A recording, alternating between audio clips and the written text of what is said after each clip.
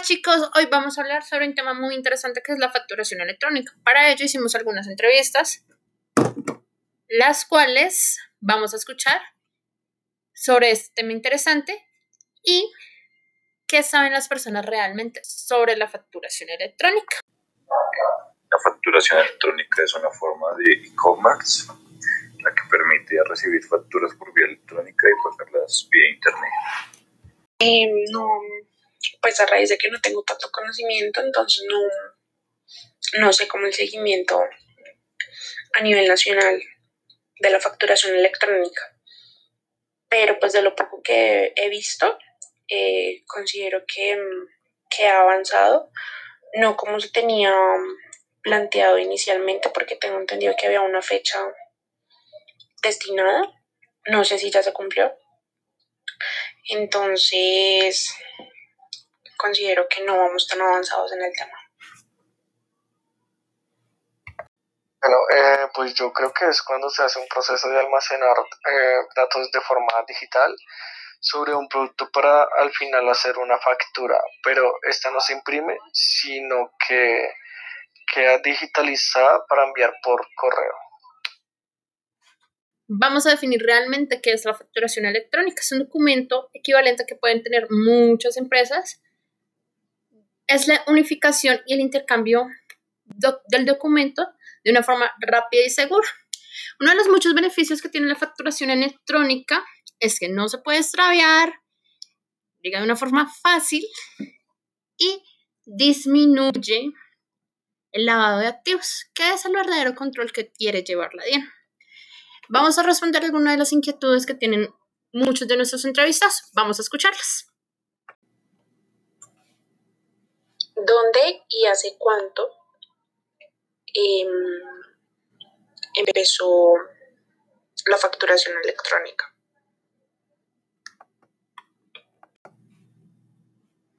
Puntualmente me gustaría saber desde cuándo las empresas en Colombia están obligadas ya a estar implementando la facturación electrónica, porque se ha escuchado desde hace varios meses atrás que se necesita la implementación y que se debe hacer, pero no tengo claro alguna normativa o alguna fecha específica para cada empresa, sí, para cada tipo de empresa.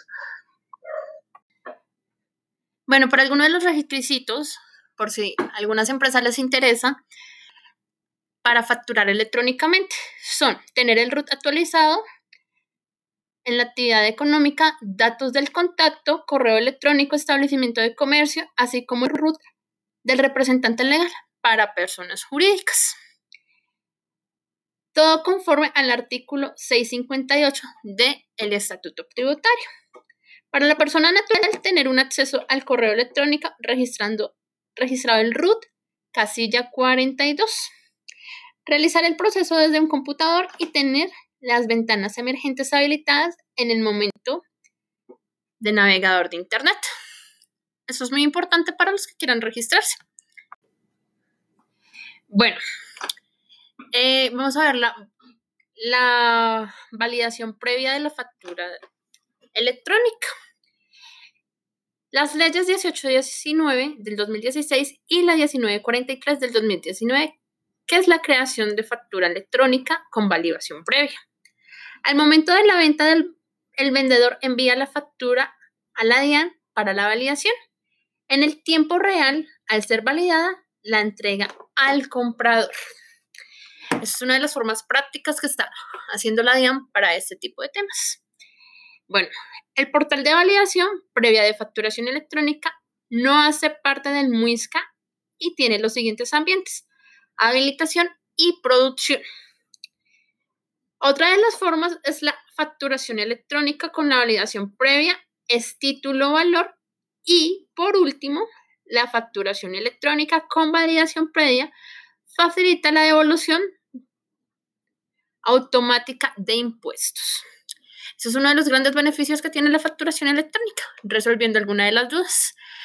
Pero mi compañero Nicolás va a seguir contestando las siguientes dudas más adelante.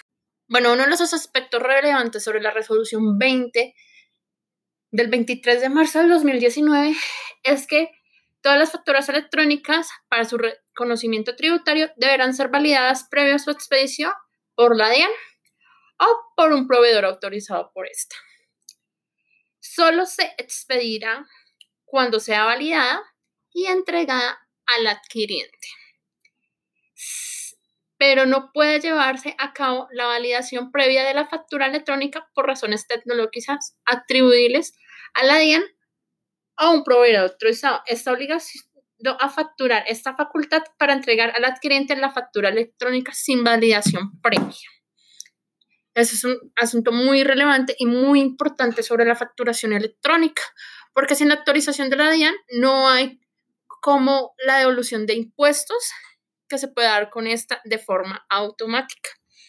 Bueno, para lo contribuyente, algunas preguntas frecuentes que se pueden presentar sobre la facturación electrónica nos va a dar nuestro compañero Nicolás. Vamos a escuchar, por favor.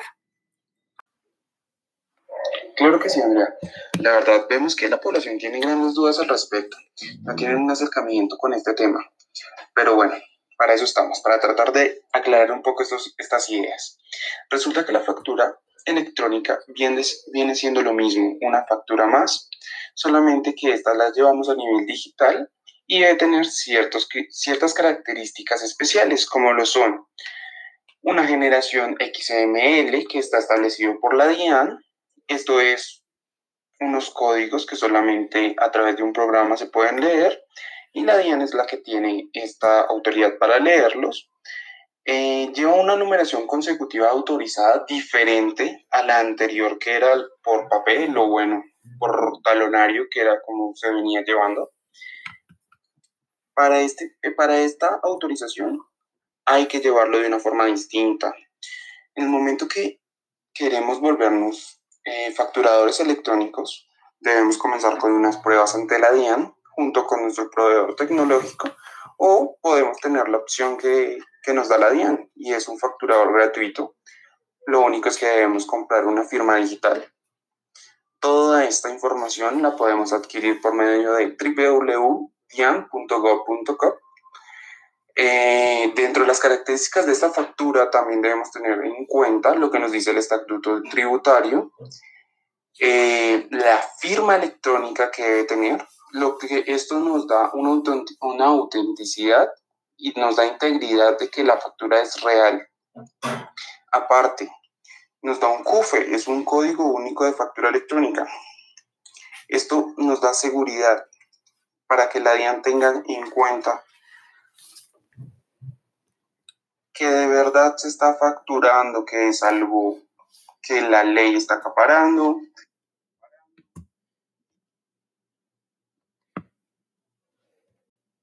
Hemos venido hablando de facturación electrónica desde 2015, pero bueno, actualmente ya es algo que estamos en proceso. Nosotros como país tenemos estimado que solamente podremos soportar sin factura electrónica para este 2020 el 30% de las empresas que actualmente andan facturando. Y así lo llevamos prolongando hasta 2022. En 2021 tenemos que solamente el 20% nos puede faltar en incluirse en este proceso. Y para el 2022 solamente el 10%. Quiere decir que para 2023 estaremos todos los colombianos facturando de esta forma. Claro está que